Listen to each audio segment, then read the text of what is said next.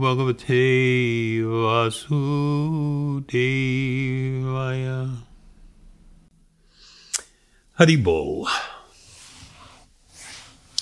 So the topic tonight that we're going to discuss is titled Endless Wars. Is there a solution?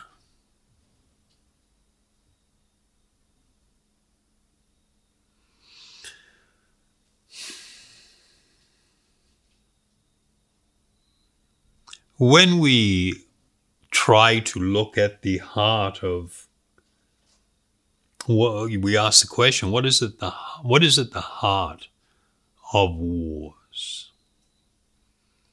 And people will often reference different ideologies or political philosophies, different forms of nationalism. But I think without oversimplifying things, you will generally see that there are two characteristics that are always present. One is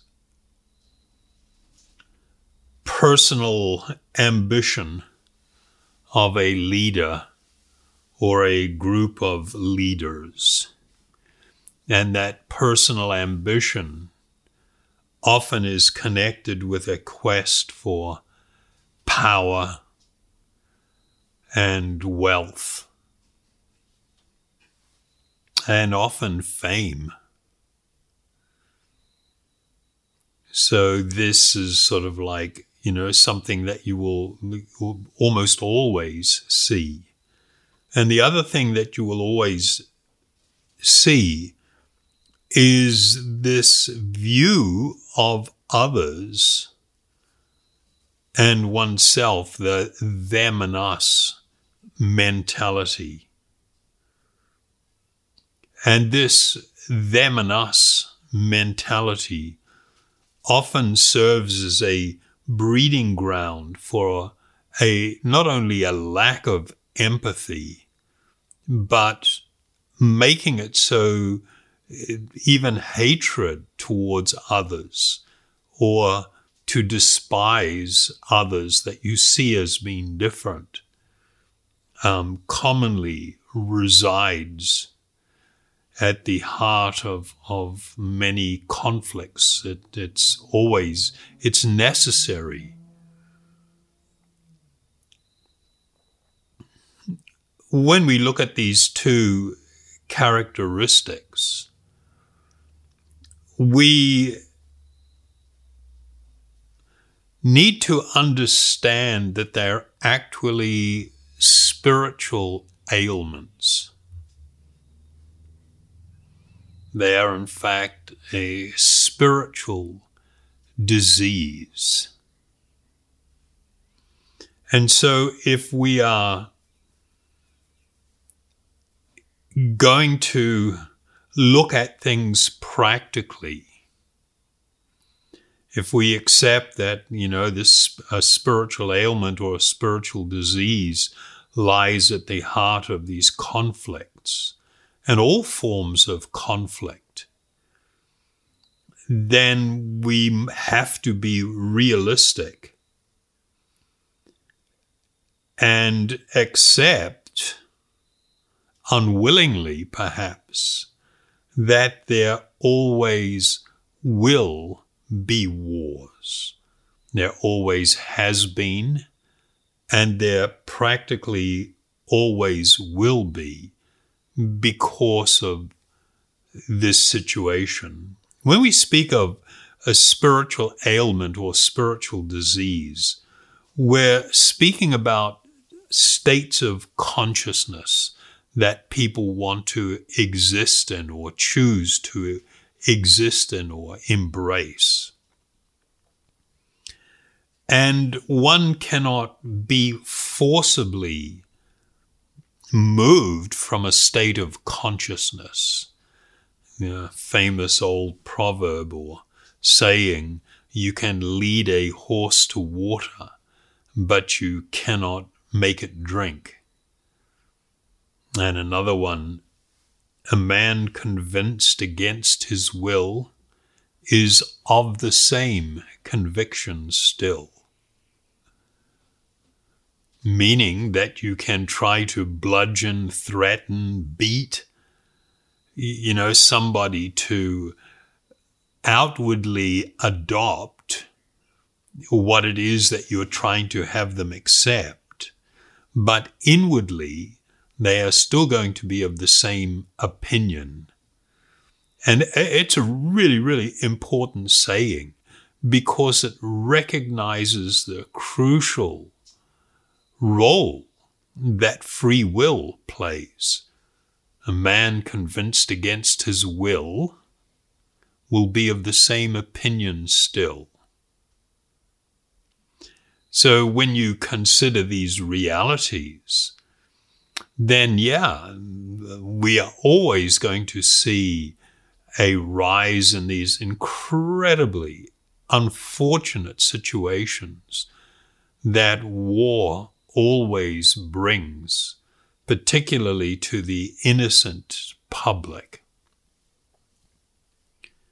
And so before, looking at the solutions, there is a need to embrace that part of the solution is in fact a martial application. What do I mean by that? When we looked at the ancient Vedic system that people adopted in their life in ancient India, and it was influential throughout a big part of Asia and even into Europe, where in India it was known as the Varna ashram system. And it had to do the Varnas and the ashramas. The ashramas were the different stages of life. They were 4: to be a student, particularly of spiritual learning. This was called brahmacharya. Then grihasta. During brahmacharya life, one was cultivated spiritual knowledge, but also were schooled in a profession that aligned with their natural tendencies and characteristics, their natural abilities. So at the end of that education period, one could remain, a limited number of people remained perpetually as like monks. But the majority of people then married and engaged in their occupation. But it was done very dutifully with an understanding that my life is meant to be for some higher purpose. And that, of course, was a spiritual purpose. When one reached the age of about 50 to 60, that sort of area, one retired from their profession and actively running and organizing the families. In ancient times, families were extended families. People lived together in quite large communities. But one then retired from, their occupational life and running the family, as it were, and became now completely absorbed in the preparation for their death, knowing that this is where it all goes. This is where all the roads lead to. They lead to death. And I should now prepare for this eventuality. And so in this state, a person engaged more in spiritual learning and practice. And they became more of spiritual mentors to their children and grandchildren and great-grandchildren, rather than just a doting and grandparent. They actually were very focused on trying to help cultivate spiritual understanding with their family members. The fourth stage of life was called sannyas, where a person may now renounce everything in the world and take to the road as a wandering mendicant, a pilgrim, to spend the last period of time. There were those who, after being students, brahmacharis, dedicated their life to this life of renunciation and actively engaged in trying to help people spiritually. These were called sannyasis. So this was the ashramas. The varnas, this word varna has to do with your tendency towards work. And so society was fundamentally divided into four classes of people. Those that were the teachers, and principally spiritual teachers, but not just that, educators in general, the scientists, the intellectuals, and they were known as Brahmins or Brahmanas. And their job was to act as the spiritual guide of society. Then there were the Kshatriya. The Kshatriyas were the warriors, the administrators, the police, the military. Their business was governance. And primarily the role of protectors of society, to protect in all ways. Then you had the Vaishyas, which were the mercantile and farming class of people who were responsible for almost all the economic activity in society. And then lastly, you had what were known as the Shudra. The Shudras, they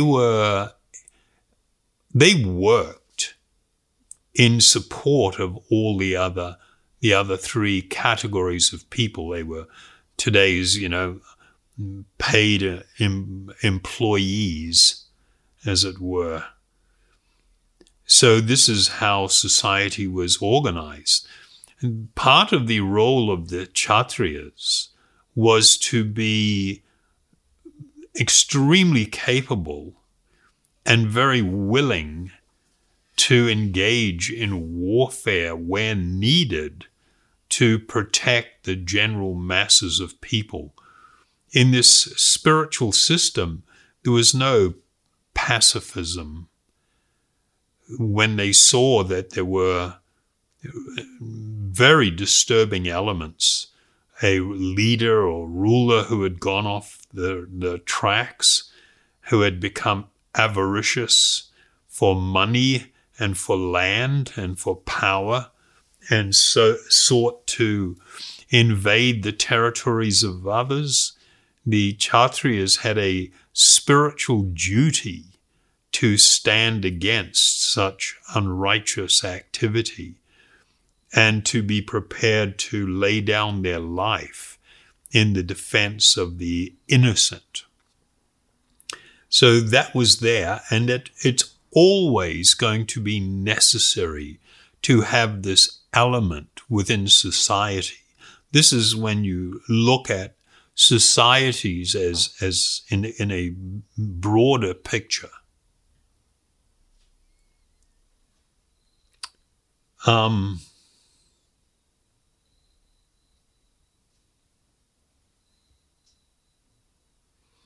So while the reality of war was recognized societally, there was an acceptance that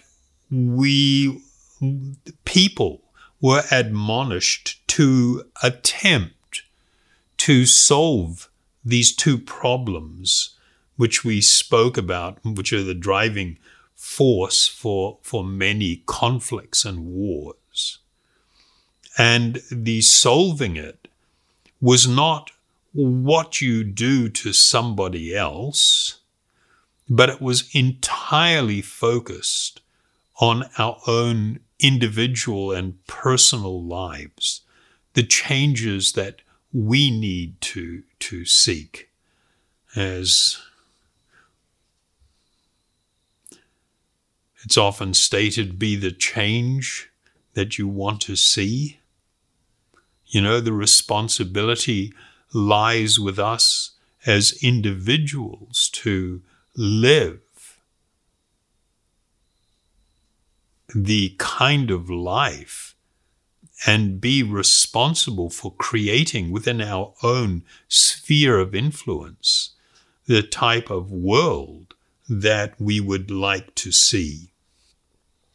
So in these two things, you know, the first item that I mentioned, you know, related to the idea of personal ambition or lust or greed, the quest for power and wealth seen in the leadership class.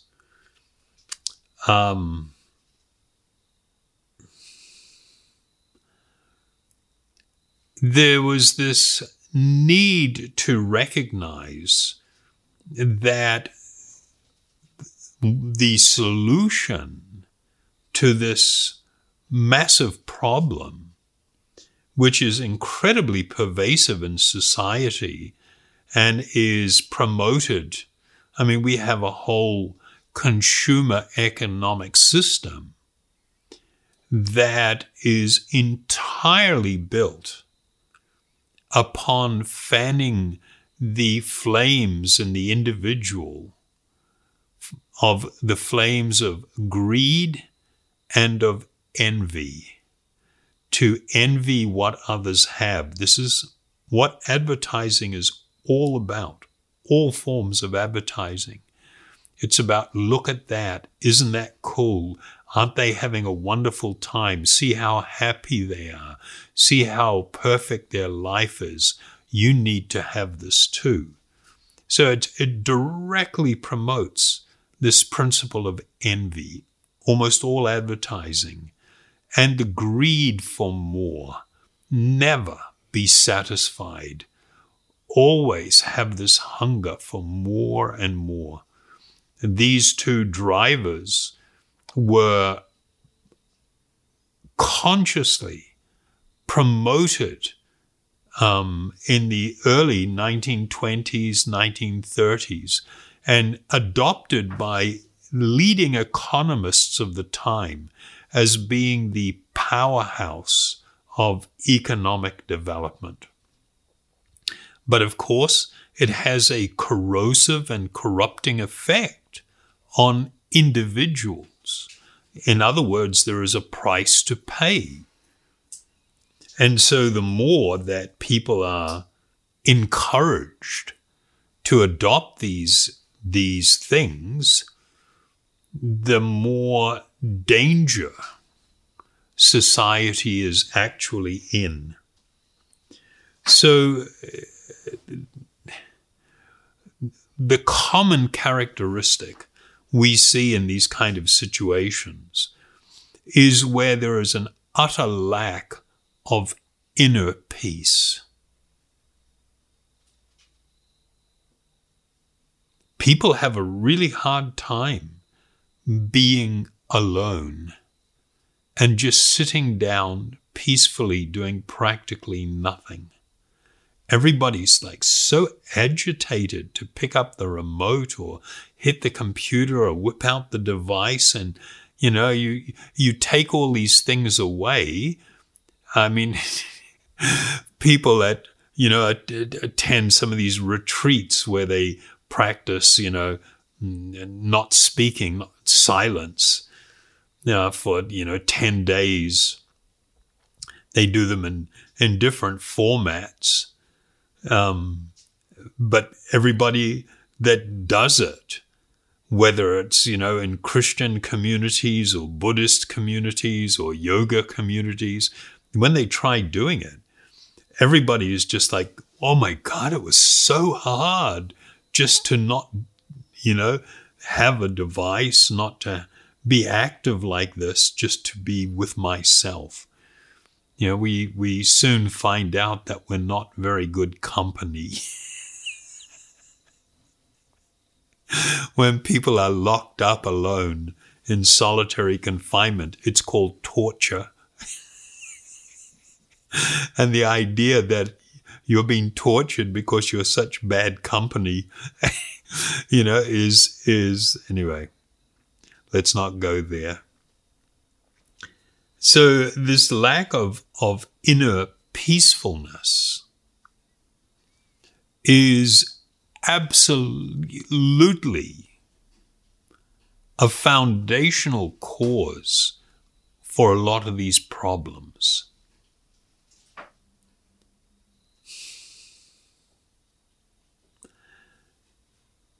Ambitions, greed for wealth and power, the desire for greatness. These can be considered in society to be positive traits. But actually, that same trait, taken to the other end of the scale, can be incredibly destructive. So there is real need to recognize this and to consider, if I cannot be at peace myself, then how can I contribute to peacefulness in the world? This is just a reality. On the subject of peacefulness, the Bhagavad-gītā gives some pretty extraordinary insights. They it's prescribed in the Bhagavad-gītā, that if a person wants to experience true peacefulness, they have to adopt a lifestyle that will result in that. And so we have a verse in the second chapter, the 70th verse or shloka, where it says, a person who is not disturbed by the incessant flow of desires that enter like rivers into the ocean, which are ever being filled, but is always still, can alone achieve peace, and not the person who strives to satisfy such desires.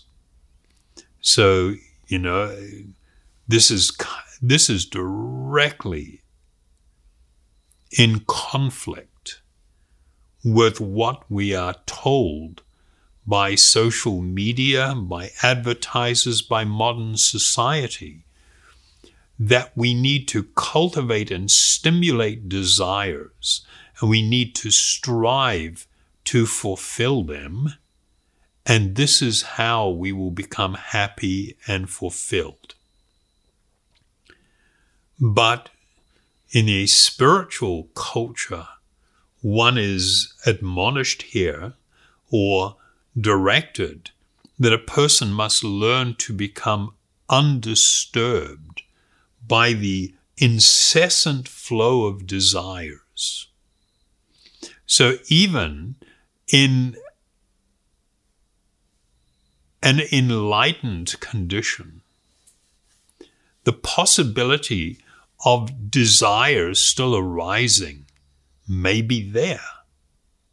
But one is told that one must learn to not be disturbed by them. And then gives the example, just like the ocean, where many great rivers flow into the ocean, yet the ocean remains always steady. That when a person learns to tolerate the incessant flow of desires, that person can alone achieve peace, and not the person who strives to fulfill desires. So this is kind of quite extraordinary. We're building, over the past 100 years, more than at any time in previous history, human history. We are building a society that is utterly driven by this idea that desire is good and fulfilling desire is really what human life, the purpose of life, is all about. This is how you become happy and fulfilled. The spiritual perspective is opposite. Then in another verse, one who is not connected with the supreme, meaning the higher spiritual reality or truth, God in its highest understanding. One who is not connected with the Supreme can have neither transcendental intelligence nor a steady mind, without which there is no possibility of peace. And how can there be happiness without peace? Another startling idea that for happiness to really manifest and exist, it must be built on the foundation of inner peacefulness. And to be in that state, one requires a steady mind and transcendental intelligence. There must be a cultivation of a spiritual perspective, spiritual knowledge to guide one's life choices.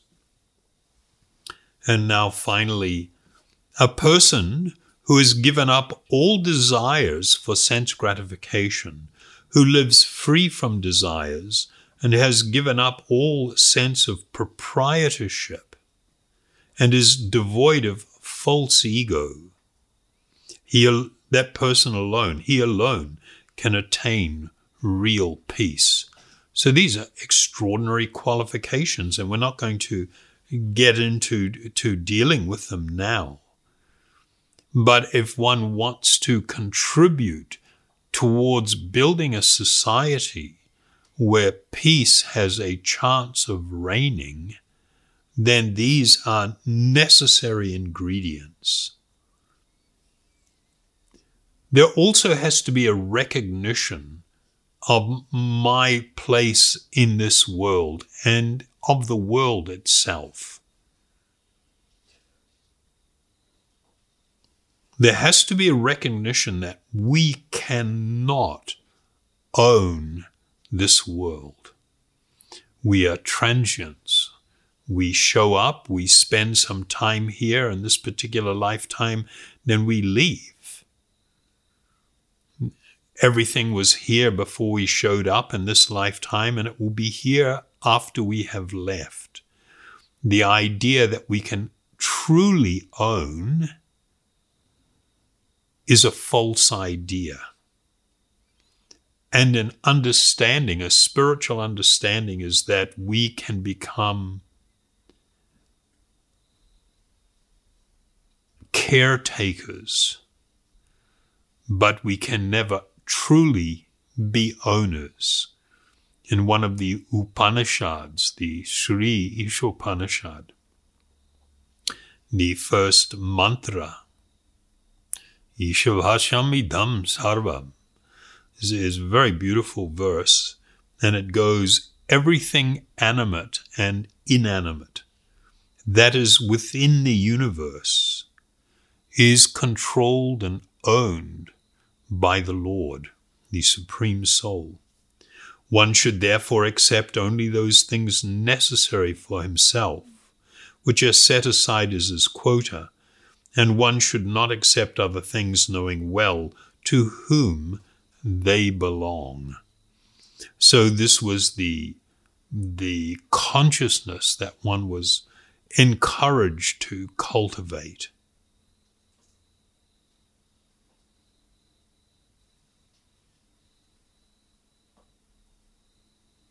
The idea that we should learn to just play nice and share everything, it just does not really cut it as a solution. Because when individuals, when their sense of proprietorship exists, ownership, and when that is a foundation, then one will always have the idea that there is a possibility of limitless growth of my proprietorship. I can acquire more and more and more. And so the idea of ownership feeds this adverse state or perverted state where people begin to fight over God's property. They lay claim to this land or that land as being ours, or we are going to take it from them, or these possessions, or this money. You know, when a person is overwhelmed by covetousness and this false sense of proprietorship, it's incredibly foundational to conflicts which can grow easily into war. So now moving on to that second item that I mentioned, which is the idea of them and us. This mentality is actually a breeding ground for not only a lack of empathy, but the possibility of even hatred towards others. And the foundation of this consciousness it's based on this misidentification of the body as being the self. The non-recognition that we are all eternal spiritual beings.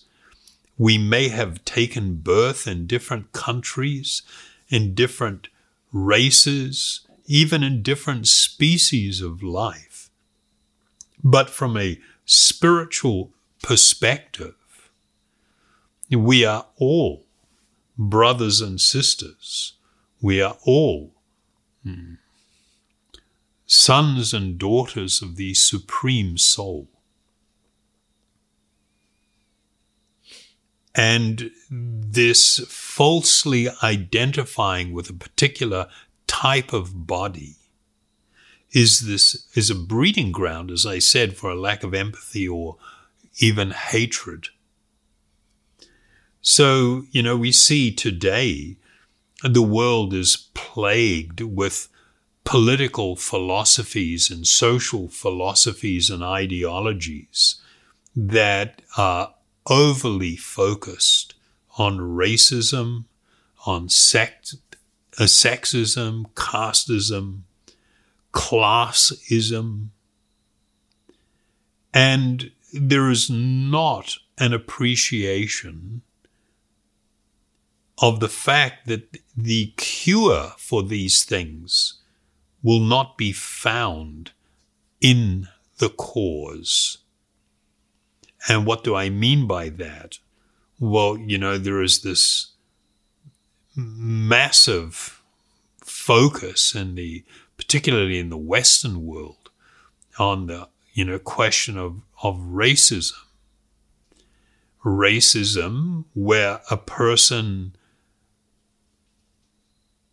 acts prejudicially harmfully or hatefully towards somebody else based upon a bodily identity is abominable. And yet, many people want to make this the focus for the cure. That now we have to turn things around. Before it was the whites dominating the blacks and abusing them. So now we need to switch places in order for there to be a retribution. And that's just insanity. So the cause of, these ills in society cannot be the cure. The cure lies in seeing things, developing a vision that goes beyond the external labels.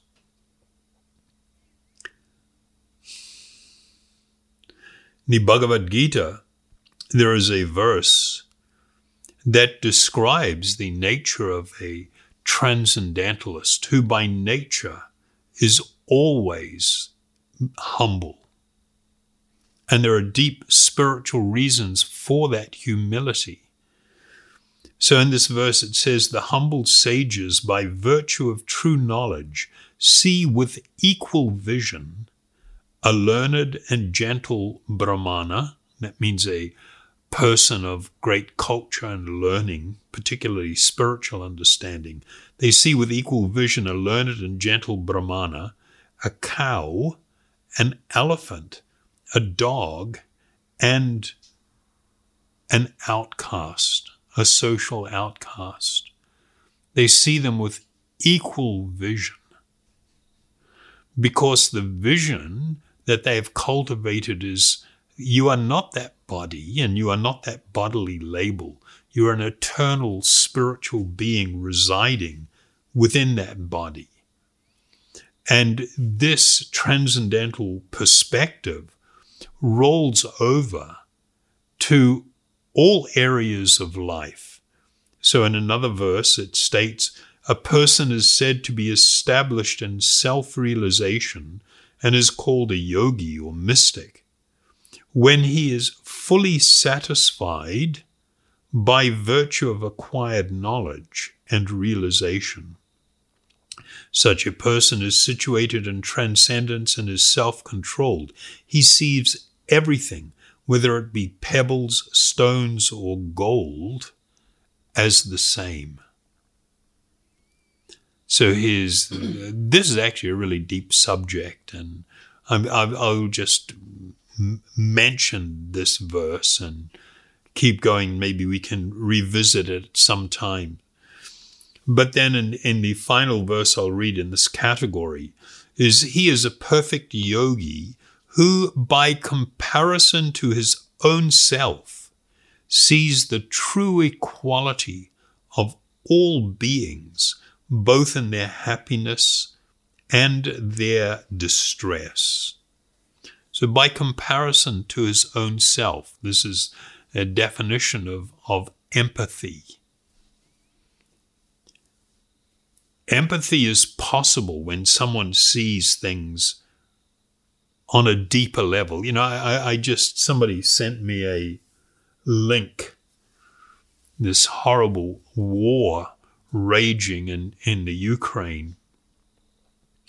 And it was a video of a Russian soldier, youngish guy, probably, 19, 20, something like that only, who had been captured by the Ukrainians.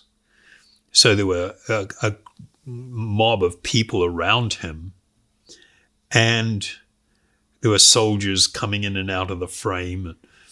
But there was a woman a youngish woman, probably in her 20s, who was feeding the soldier. She had given him a pastry, a quite substantial pastry, and a cup of, it looked like borscht, this beetroot-based soup. And he was obviously ravenously hungry because, I think they've been low on supplies. And so he was biting at this thing and gulping.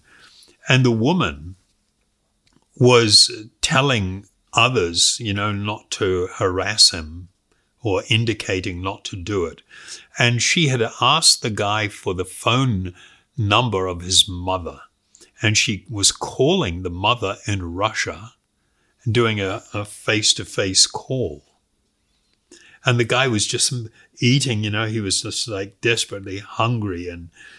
And she held up the phone and he saw his mother's face on the phone and instantly cried, for about his situation and, what he was probably being asked to do and his situation now.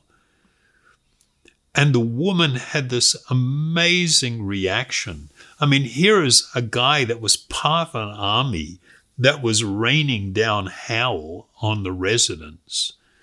And instead of being hateful, seeing his breaking down to his mother,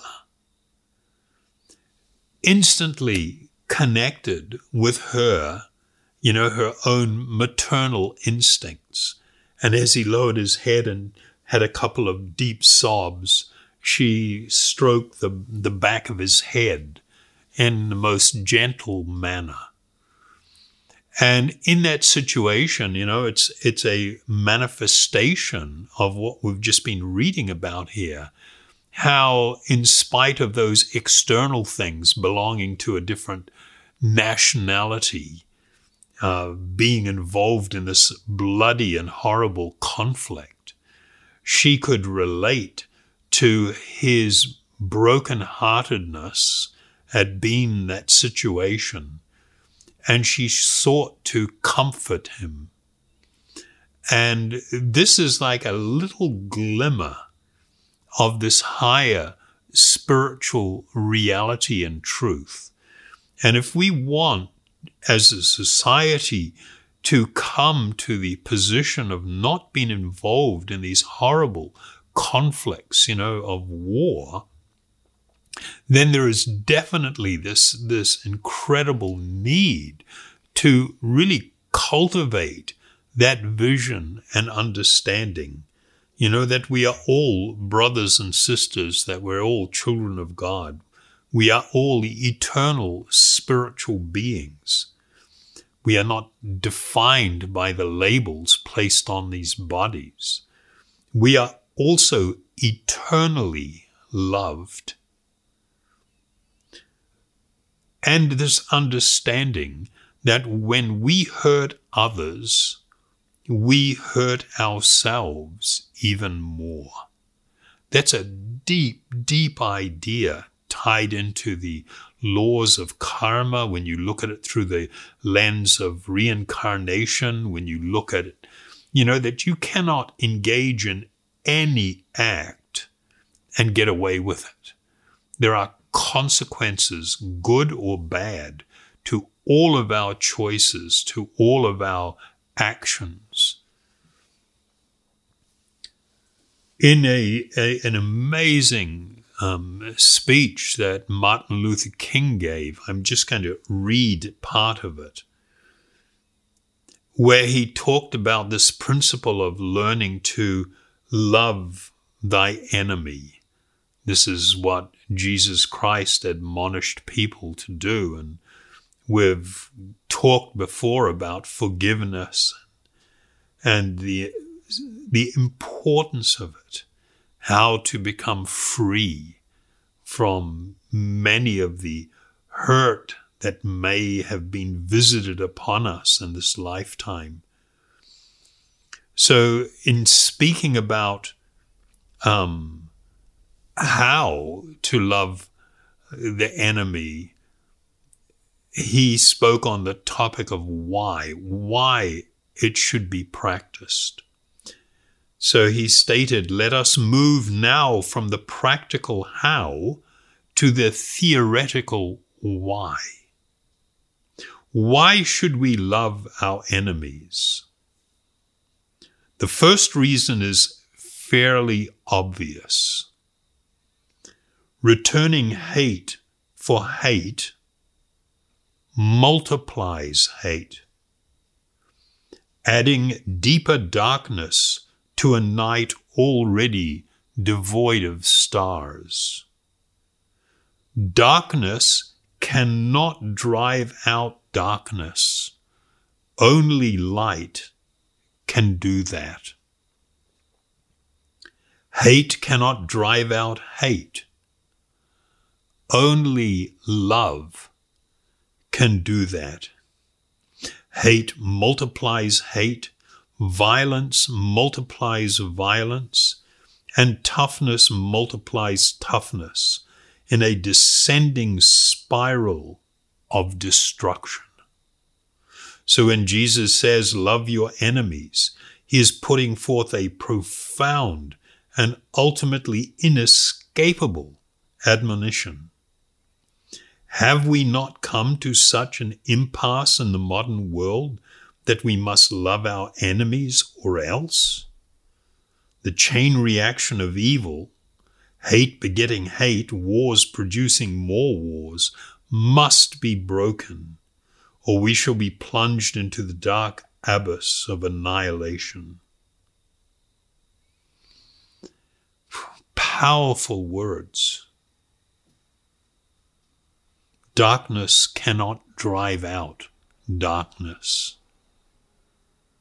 This is not just a theoretical idea, this is a practical reality.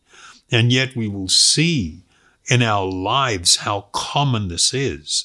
Someone treats us badly, and our reaction to that is to now treat them badly. And not only does that not actually take away what has happened to you, it makes your situation even worse on many levels. And it sets you up in your life for a downward spiral, for a habitual go-to of more anger, more violence, more hatred.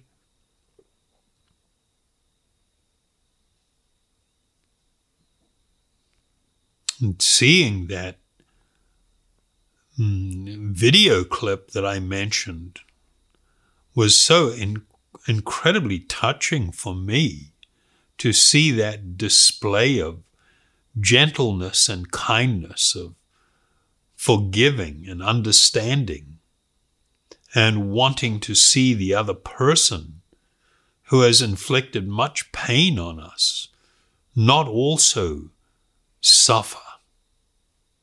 As I mentioned, in the Vedic society, yes, a warrior class is necessary to maintain order in the world, but they need to be spiritually guided. But the broader society has to work to adopt values that are going to actually make a broader social difference. You know, this saying, think big, act small, is like so important. Some people would think, wow, this is such a huge idea, but I'm such a small little person, I can have no real influence on the world. Maybe you can't, maybe you can. Maybe you can to some degree. At least within your own circle of influence, you can become a guiding light. You can make a difference that becomes a generational influence that flows down generationally. You have that opportunity. You know, we think of people like Martin Luther King. He had such a profound effect on so many people. In Asia, we think of Mohandas Gandhi and the enormous impact that he had on millions and millions of people, and the example that he set. We reflect back a couple of thousand years to the life of Jesus Christ and the profound effect that he has had. So a lot of people want to be critical of Christianity for the flaws manifest in people that may claim to be followers and were very imperfect and did many wrong things. But that wasn't the majority. That was a minority.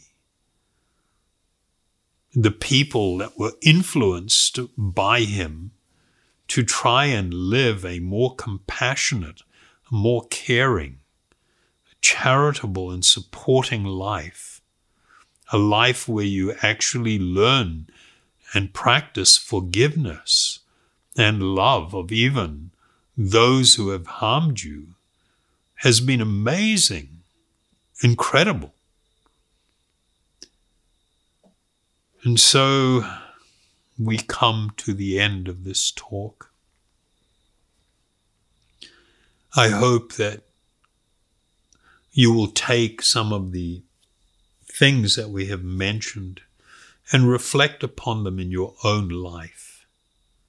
Don't spend all your time finding fault with others. It's so easy to do. Spend your time attempting to become a better person, to live a better, more spiritually directed life. Become a positive influence, even on your immediate family members, people in your circle of influence. By your own example. And in this way, we can contribute towards the idea of moving towards a society where the repetition and the endless wars at least decrease. Thank you very much. So we will chant. I will sing the mantra. Om Namo Bhagavate Vasudevaya. This is a very beautiful and powerful mantra that has been utilized for countless thousands of years and brought great transformation. I'm just remembering, and I've spoken about it before. I think it was a talk quite a couple of years back called A Boy Who Would Be King, where a prince was treated badly, young boy, by his father. And he was so determined to stick it to his dad, he went off into the forest seeking help from some higher spiritual reality God to help him, stick it to his dad, basically. He desired a massive kingdom and great opulence just to teach everybody a lesson. And as a result of a meditative practice that he adopted under the guidance of a great spiritual personality, where he utilized this mantra, the Supreme Soul, Bhagavan, appeared before him in his meditation. And he was so overwhelmed by this vision. And he was asked, "What do you want?" You can ask anything. And he said he felt thoroughly ashamed because the thing that he thought was so valuable previously, like a vast treasure of gems, now he sees it as being like broken glass, pieces of broken glass. That the spiritual reality that he had experienced was the only thing now that he desired. So these wonderful spiritual sounds, when chanted appropriately, can bring such transformation. Thank you.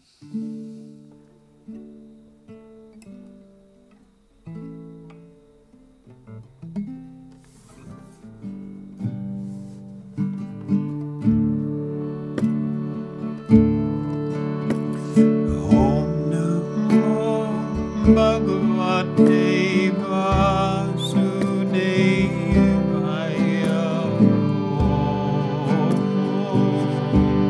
Hari Om.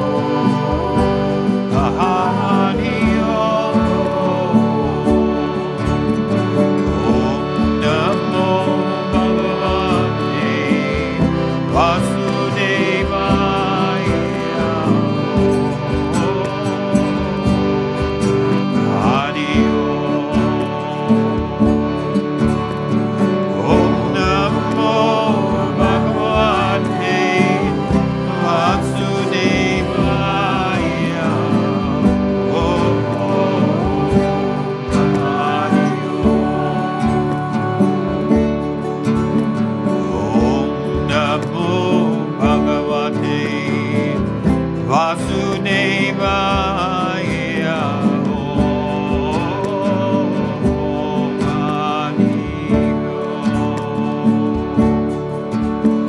Om Namo Bhagavate Vasudevaya